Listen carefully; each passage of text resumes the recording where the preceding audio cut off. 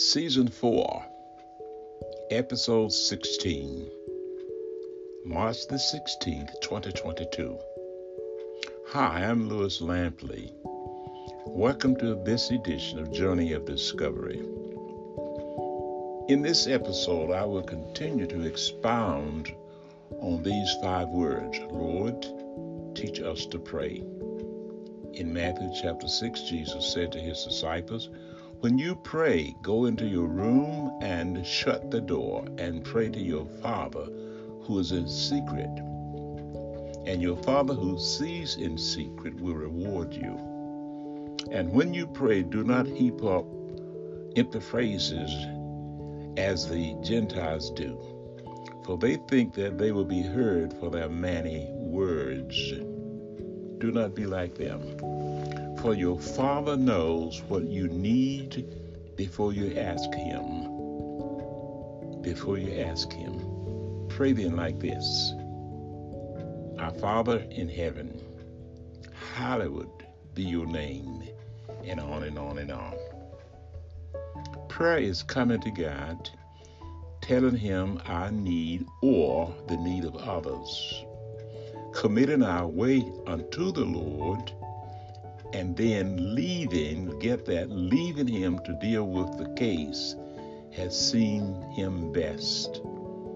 This leaves God to answer the prayer in whatever way He sees fit.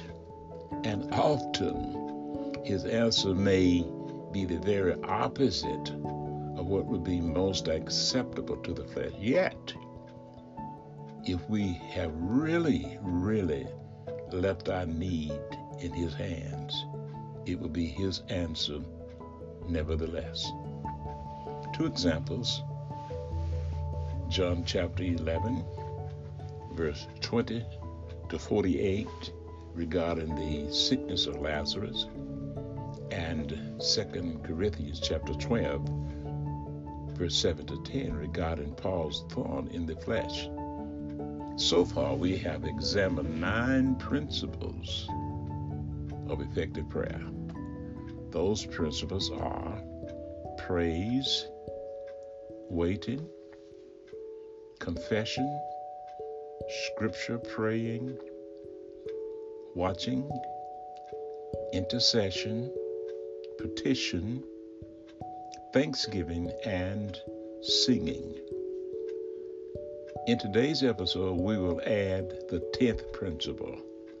Meditation is the 10th principle in effective prayer. Meditation is the act of spiritual evaluation. In Joshua chapter 1, verse 8 and 9, Yahweh said to Joshua, this book of the law shall not depart from your mouth, but you shall meditate in it day and night, that you may observe to do according to all that is written in it. Then you will make your way prosperous, and then you will have good success. He said, have I not commanded you? Be strong and of good courage. Do not be dismayed, for the Lord your God is with you wherever you go. So this act of spiritual evaluation called meditation helps the believer to discover how to apply all the truths of God that God has revealed to him or her during that prayer time. Here's some practical ways to apply that principle. 1. Select a theme for your time of meditation, applying full attention to the specific areas of spiritual thought. 2. Allow your mind to wander within the framework of your chosen theme. Ponder all of the aspects of the theme carefully in reference to God. 3. Ask questions about this theme that might lead you to even deeper mental study of the subject. And 4, bring scripture into the phrase the phases of meditation, I should say. This strengthens your awareness that God's word is the necessary foundation for all meaningful spiritual thought. God's word is the object of our meditation. Blessed is the man who walk not in the counsel of the ungodly or the wicked, nor stands in the way of sinners, nor sit in the seat of scoffers. But his delight is in the law of the Lord, the law of Yahweh, and on his law he meditates day and night. Psalm 1, verse 1 and 2. In another place, the psalmist said, my eyes are awake before the watches of the night, that I may meditate on your promise. Psalm 119, verse 148. Here's another word. This book of the law shall not depart from your mouth, but you shall meditate in it day and night. Again, that's Joshua chapter 1, verse 8. And also, Paul tells Timothy to practice these things, immerse yourself in them so that all may see your progress. 1 Timothy chapter 4, verse 15.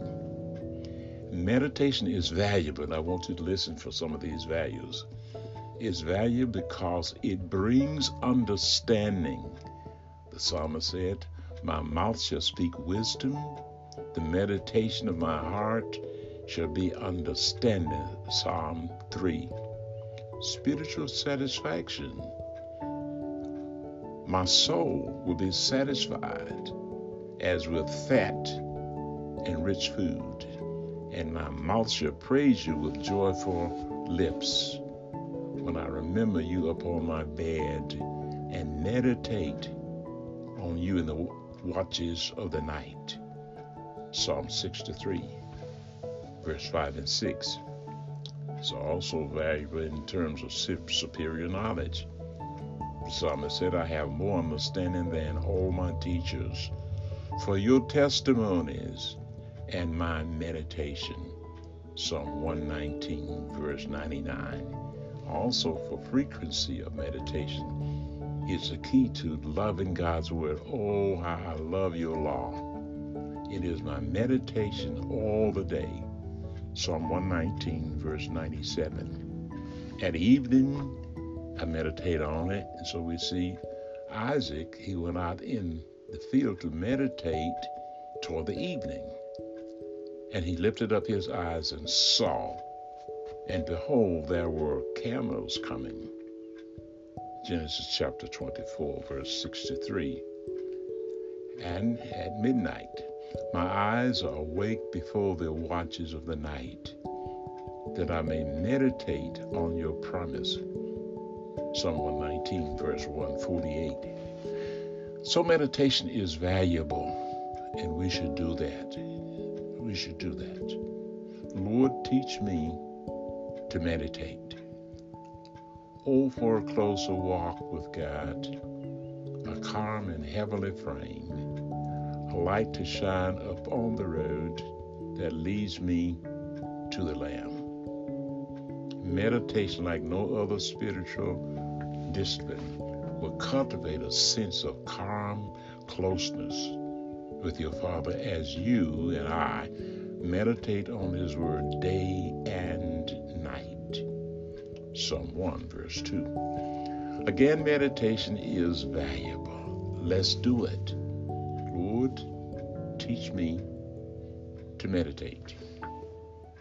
Here is, I believe, an appropriate praise response. It comes to us from Psalm 33, verse 3 and 4. Sing to Him a new song. Praise skillfully with a shout of joy. For the word of the Lord, the word of Yahweh is right, and all His work is done in truth. With the psalmist David, we can request of the Lord, let the words of my mouth and the meditation of my heart be acceptable in your sight, O Lord, my rock and my redeemer. Well, that's it for now. I'm wishing for you an amazing day. So cheer up and be glad in it. Good day.